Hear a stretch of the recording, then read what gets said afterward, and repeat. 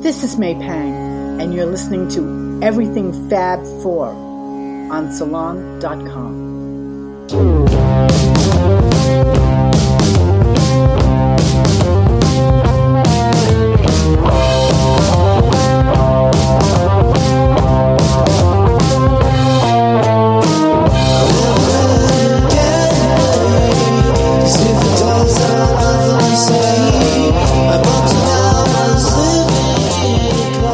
Welcome to Everything Fab 4, a podcast focused on fun and intelligent stories about the Beatles.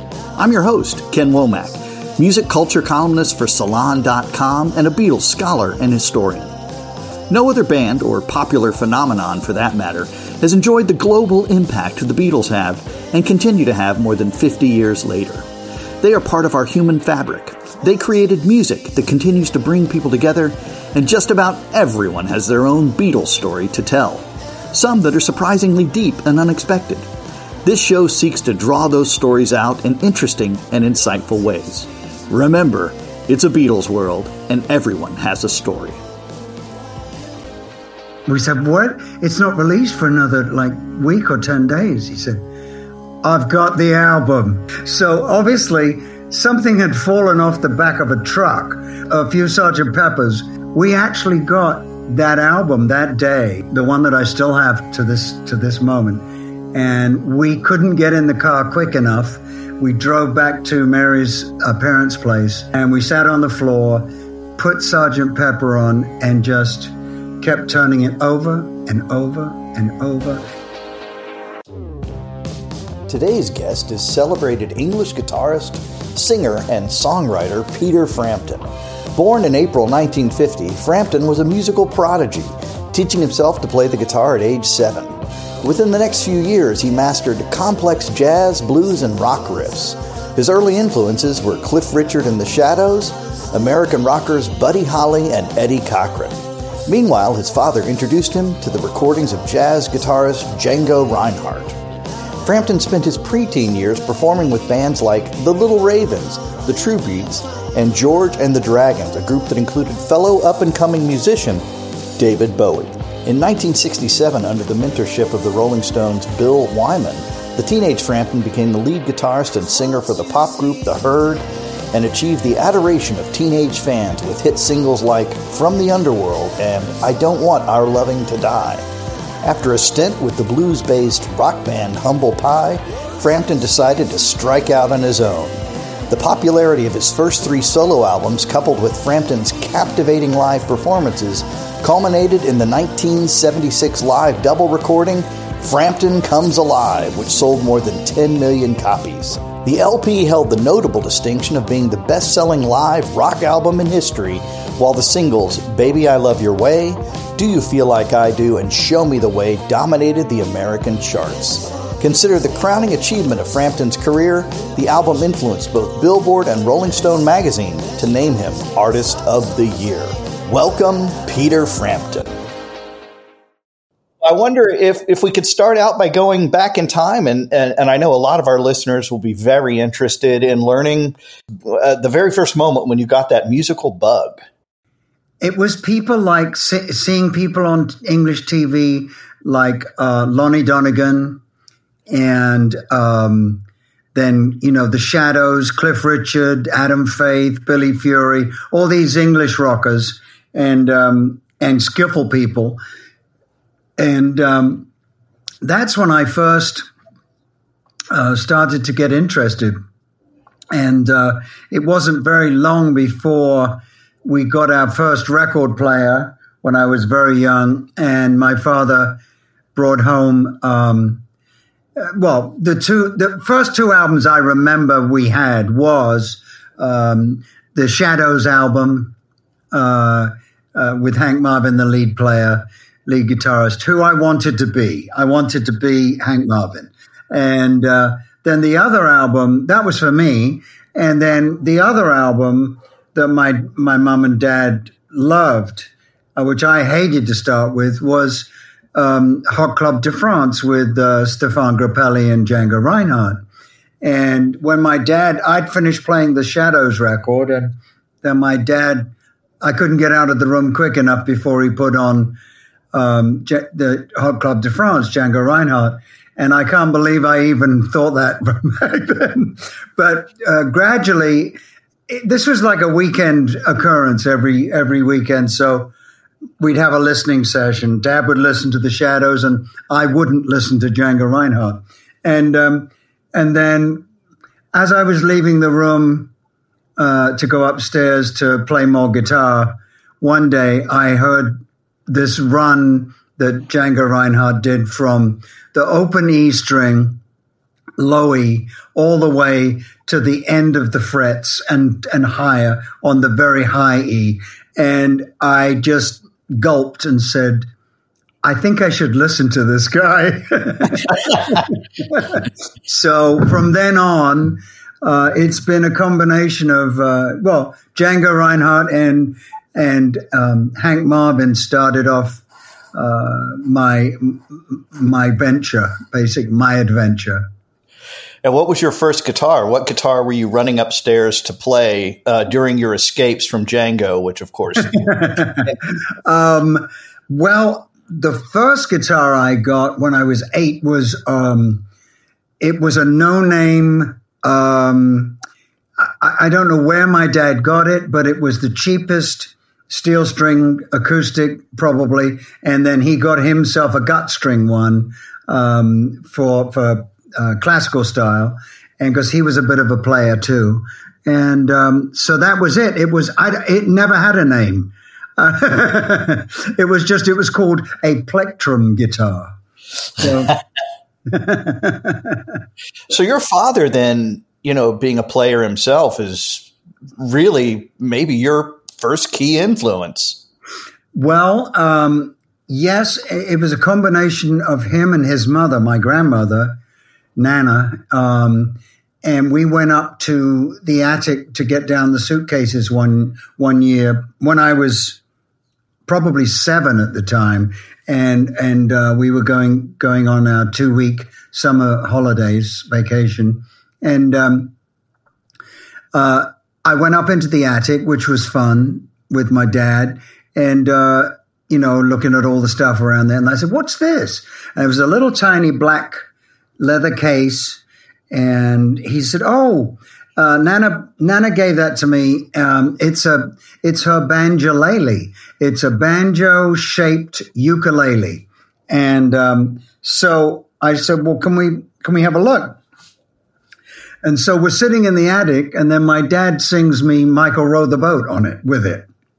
And I went, I think that was more than anyone else, all these other musicians that I was listening to on the radio and bands and stuff. That was it. When my dad played that for me, I thought, because he was, to digress, he was an incredible artist, a teacher, and did his own designs and everything, and works. And so, but I thought I could never be as good as him because he was the best. So you can't beat the best. So when he played whatever it was, "Hang Down Your Head, Tom Dooley," or "Michael Row the Boat," I instantly thought, I can do this, and I'll do it better than Dad. So it was that challenge that he put down. He didn't realize that he was putting a challenge down. He was just trying to interest me in music and playing an instrument. Well, I got that. I got the memo. I love this story because there are so many wonderful instances where there's a supporting parent, right? A supportive parent who is back there, whether a kid wants to be a writer and they take him to the library, or in this wonderful story you just told, even more so than the stories of, the kid who's the rebel and has to play the guitar, like John Lennon and his aunt, right? So that's just beautiful. Why do you, and this is a big, clumsy question, I apologize, but I've been thinking about it, and I'm sure you have too. Why is it that we get to the late 50s, the 1950s, and England becomes this this almost quiet proving ground for what's going to happen to popular music in the 1960s. What is it? Obviously we have American rock and roll and rhythm and blues, and all of those great influences have been churning now for a couple of decades and influencing folks on your end. But why is it that England then, whom my British friends constantly remind me is just a small island, right? Why is it that it becomes this kind of hotbed for what's going to happen in the 60s? Well, I have a theory about this. First of all, you mentioned the main attraction to music was the American music, that we couldn't get enough of it. Elvis and blues and jazz and everything that was going on in the mid 50s. But I think that I was born in 1950, so I was born 4 years after the Pacific War had finished, but 4 years after the European war had been won by the Allies. And that, I think those two, First and Second World Wars, just completely changed the outlook of the way people lived in England. I can only speak of England because that's where I was brought up. But I think that when my mother and father finished their work, my dad was a lieutenant in the artillery and fought in every major battle in the Second World War. My mother working for the Americans. And I think that they were so glad and happy, I think in general, I'm talking about England, that those who came back. And there was a change. We were in the tail end. My grandparents were Victorian to the hilt, ish. So of, children should be seen and not heard. Well, I think that because my parents had been, and the country, the world, had been through this incredible period of not knowing whether they were going to survive or not. When we actually everyone did come back that survived, there was a different outlook on life. And they wanted for their children, they felt like, well, this is me putting words in their mouths, but they felt that we have fought this war, we've got rid of Nazism and isolationism, and our children. I want for our children more than we had. I don't want a war. I don't want them to have to. And I think that what happened at that point, we were given a lot more freedom as children in that era. We weren't. I wasn't sent off to boarding school or anything like that. I mean, it was an incredible period of peace and rebuilding. And I think that the children of the baby boomers, especially in England, found themselves to be freer. Not that we knew it, but we were allowed to do things. I was anyway allowed to do things that maybe my parents weren't allowed to do. So there's all sorts of stories there too. But I think that because of that, and because England is such a small smorgasbord of talent, but a lot of talent. I mean, it's a small place, but there's just so much. There was so much talent waiting to be tapped. I think that's why. I was in a band when I was 10. So and I wasn't the first. I was kind of halfway through the first generation of guys in bands, in England. And, whereas, David Bowie Jones was, my buddy was like 3 or 4 years older than me. And he was more influenced by Elvis than I was, because I wasn't really old enough to appreciate him when he first started. But I think that's why there was so much creativity allowed, probably for the first time, that amount in such young people en masse. Obviously, though, there's always been and always going to be breakout talent that are, prodigies by the time they're 4, but this was en masse. I think that it was a different, if it's a different time, it was the beginning of a new era at that point. And you were born almost at the most perfect time during that generation, because a lot of the folks who would become your contemporaries were born in the early 1940s. And here you are coming up, so you're kind of just slightly young enough to interact with two different age groups: the ones who are slightly older than you, the John, Paul, George, and Ringos, and then older folks, right? The younger folks who are going to come along sort of in your wake. It really pigeonholes you in a very interesting place in this whole story. Yes, I had my heroes already, and a lot of them, because of my creative talent very young, I got to meet a lot of them, because, and also, we all live in this small area over there. And so it is a smaller scene, but you're more able to be on top of what's going on everywhere in the country, so, it was a great period for me, not realizing that I had been born at a particularly great time, Absolutely. A very beneficial time. And so do you recall the first embers of the Beatles? When did you first hear these guys? Well, I saw them, I believe it was a show like Thank Your Lucky Stars in England. It was 1962, and they came out with Love Me Do. And I was so taken by the sound of their voices and the musical sound, the instrument sound. And then John Lennon played a harmonica, and it was just it was unique. It was something, this wasn't 4 guys playing an instrumental anymore, or this wasn't, Cliff Richard singing a song with 4 guys behind him in suits. This was well, they were in suits too, but the Beatles. But this was, and they'd written it themselves. This was self-contained genius as far as I was concerned at that time.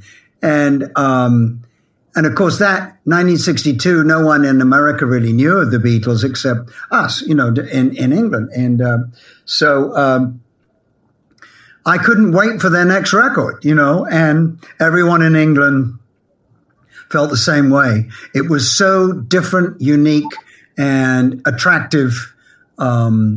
They were pop songs at that time, very much so, and, very much love songs. But they did covers of all this. Their first album was nearly all covers of American music, so that shows you what we'd all been listening to. And whenever the Beatles used to say that they lived up in Liverpool, obviously, and when the ships would come in from cargo ships would come in from New York, the sailors would all bring these blues, jazz, and rock records. Well, not so much, pop rock, whatever it was at the time, and rockabilly almost at that time, and that's how. It wasn't by radio that we heard about all these American acts. It was through the merchant seamen bringing the albums from America, and then all the bands would go and know someone who had brought these albums over and be listening to them and getting inspired by all this great American music. We'll be back with more from Peter Frampton after these messages.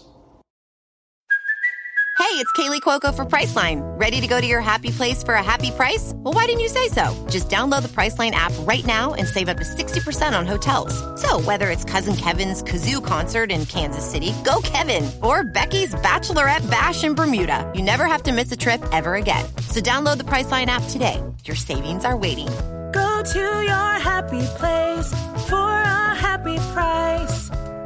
Go to your happy price, Priceline. We're back with more from Peter Frampton on Everything Fab 4. One of the hallmarks of the Beatles' story, of course, is the way in which they would outdo themselves.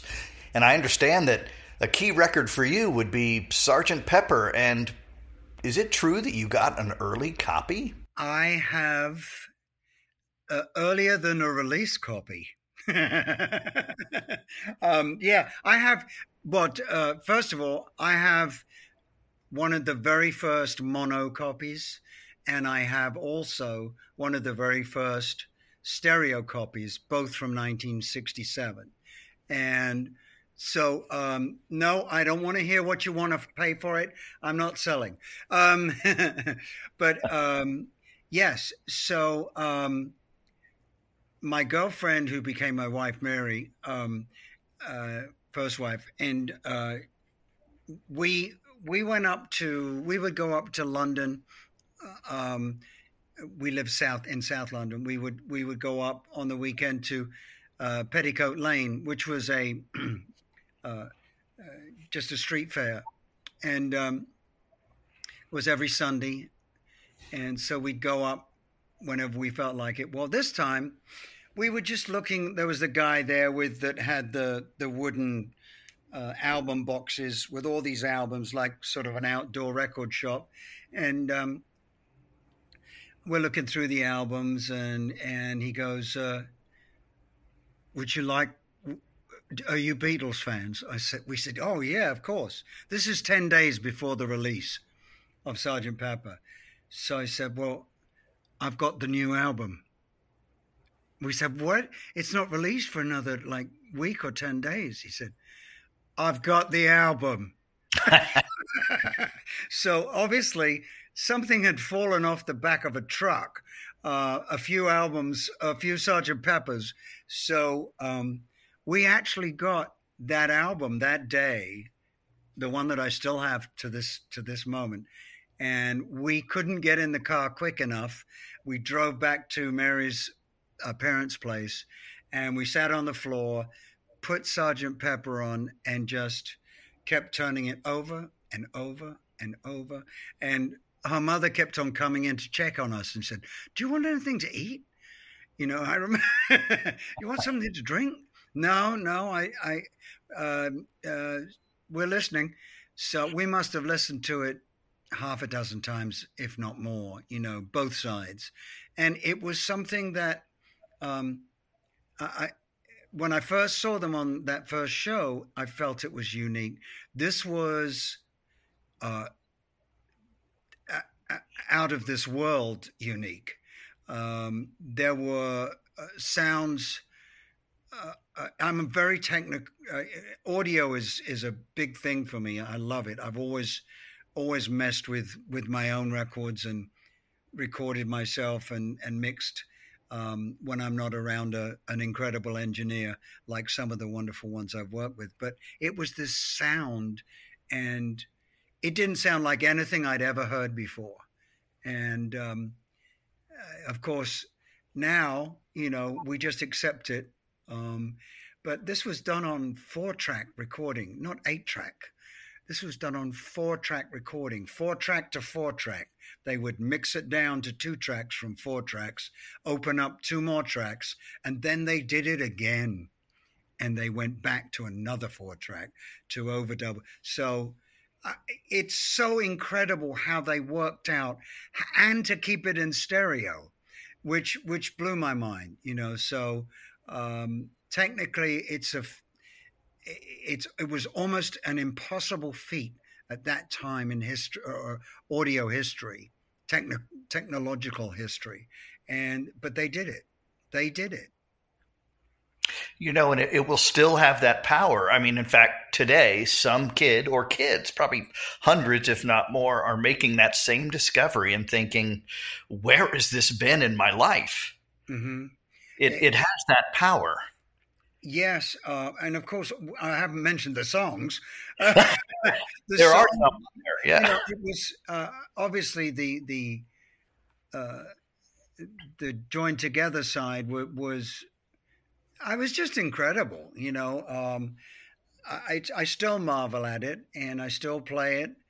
I'm hooking up I've just moved to a new place, and I can't wait to hook my my turntable up so I can listen to it on vinyl again. We have an event here we do every month called Record Club, and we bring folks together and we do something very old fashioned where we play the songs, and we could have a few hundred people there and we listen together. And one of the greatest moments we had a few years back was listening to A Day in the Life as a group. When you can sort of feel that kind of shared experience. And that song is as wonderful and magnificent as any Shakespeare play, with all of the emotion and the drama. And as you said, the sound and the sonic contours and the audio. It's just, it's still a stunning achievement. Yeah, it's probably my all-time favorite track from that album, even though it's hard to say that. But I mean, if I had to pick one, that would be it. Only it was technologically incredible. They made the London Symphony players play sort of stuff that they'd never played before, probably. And it just was going somewhere that no man had gone before, and no artist had gone before anyway. And they broke barriers, and especially in that song. Then they did it with I Am the Walrus. And they went further, later. But yeah, it's just pretty incredible. I remember them saying that they would never, when they used a piano, they would never have the same piano sound on any record. They would try to make it sound different. They'd speed it up, they'd slow it down, they'd make it very toppy, they'd flange it. They do all sorts of stuff, but they never would record a piano or anything really the same way, because they were trying to break through, and break through barriers that had been there for so long. In a lot of ways, recording artistry to me seems like exercises, particularly during that period, but maybe even today, and you would know better than most, exercises in problem solving. You have an idea in your head, like A Day in the Life. Right. You have to work inside the existing technology. You want to try to reproduce that sound. And even today, I would assume you still have to build workarounds to capture the music in your head. Yes, you do. And like I always said, I mean, technology is wonderful to help you, but you have to have a great song to start with that you're going to record. That's why, I don't ever record anything unless I can either sit at a piano or play guitar and voice. And if it stands up with one instrument and one voice, and I still like it, and then that's the way, then that you've got a great song. All this technology can't make a bad song into a good one. So it's if you've got the song and you've got it in your head and you've made a little demo of it, maybe even if it's just you and an acoustic, you have a game plan that you work out. It's much easier these days. I mean, you can record on an iPad, an iPhone, whatever. You can make and records have been made that way. So anybody with any technological prowess, even just a little, they make it so easy now to record, can do marvels with the technology today. But you still got to have the talent, right? As my wife and I saw Depeche Mode when they were still a threesome. a few years ago in the city during an interview. And Dave Gahan said one of the reasons they played keyboards was the guitar is difficult to do really, really well. And that was a challenge they had to overcome in making their start. So here you are. You've been in Humble Pie making great rock and roll. You're transitioning toward a solo career.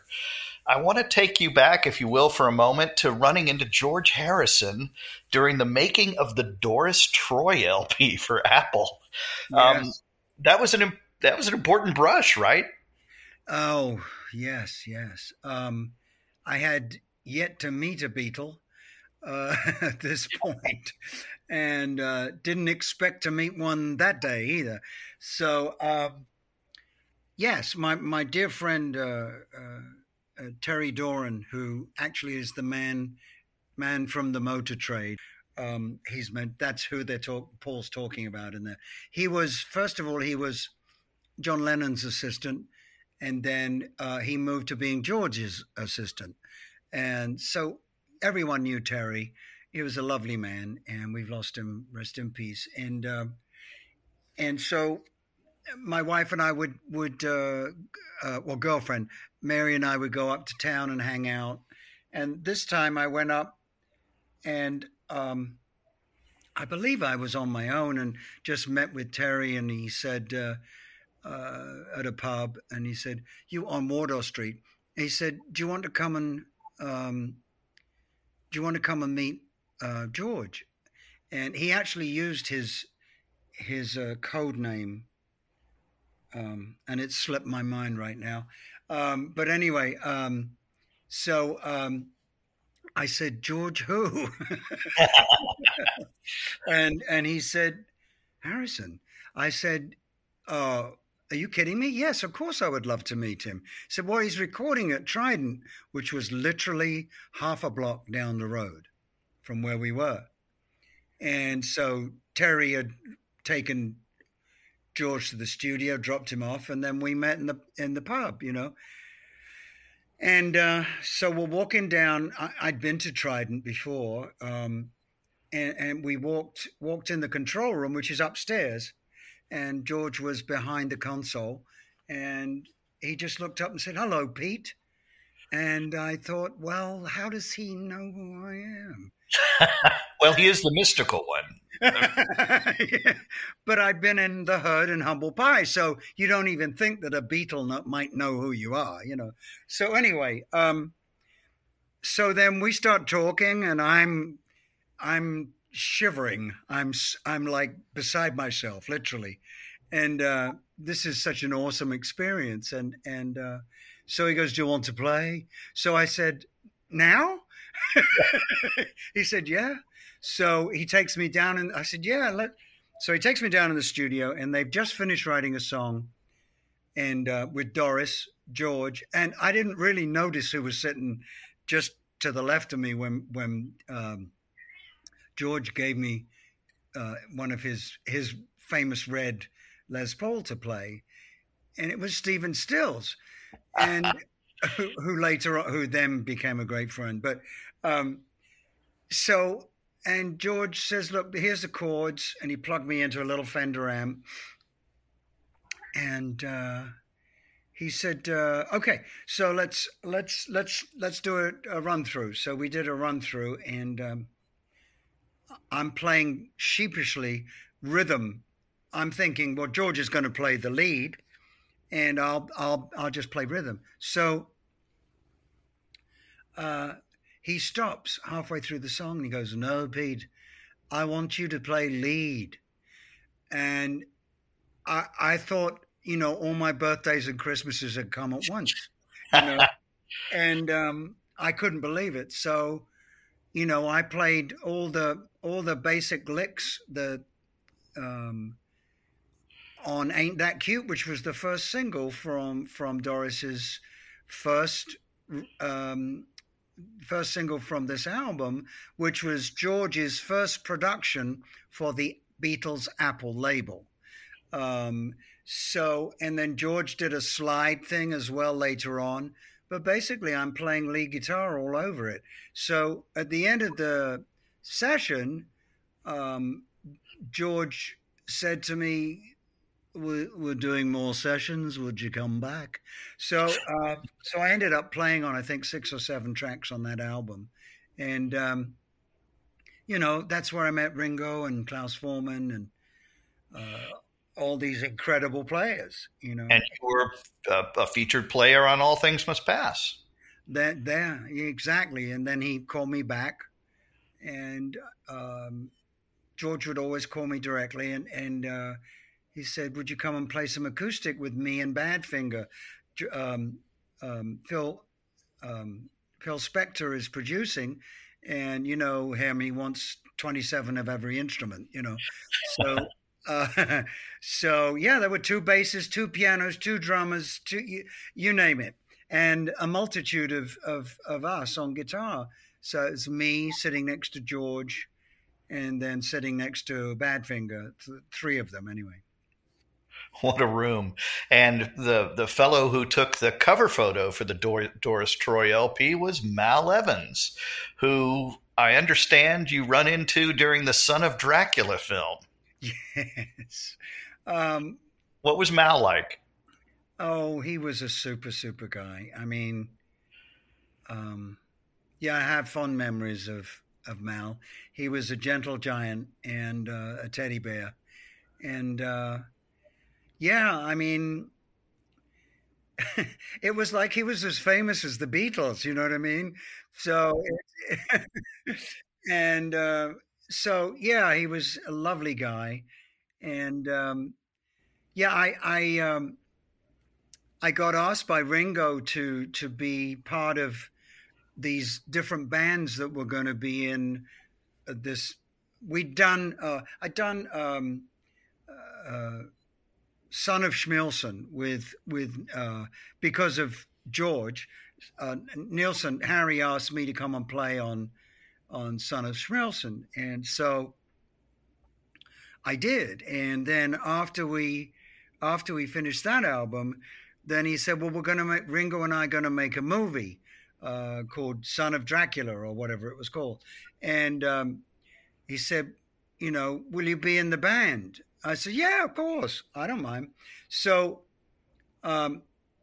he needed one more player. So I got Rick Wills from my band, Frampton's Camel at the time, to come and be a rhythm player.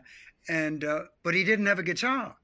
I brought my Les Paul, but Rick didn't have a guitar. So we told Mal, we need an extra guitar. So he said, "Oh, well, wait a second." And he goes out to the trunk of his car, and he brings in all these guitar cases. And every time we open one up, we realize these are the Beatles guitars. And the Rickenbacker, the black Rickenbacker that John played, when we turned it, that was the one that Rick Wills played. When we looked on the back of the guitar, it had the set list from Candlestick Park. That must have been staggering. It was, but these guitars were just laying around. It's like, well, they were probably in the trunk of Mal's Humber Hawk. Exactly.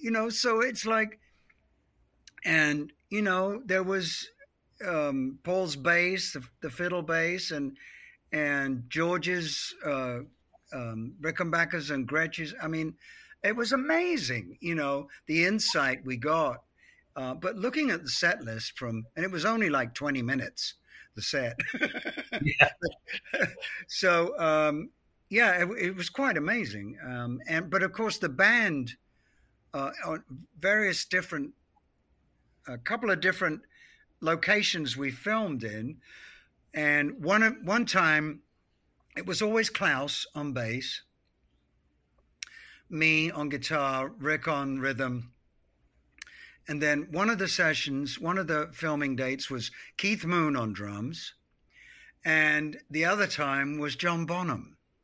So it was just, the hits keep on coming, It was just so amazing to be involved in this the center of British rock, at that time.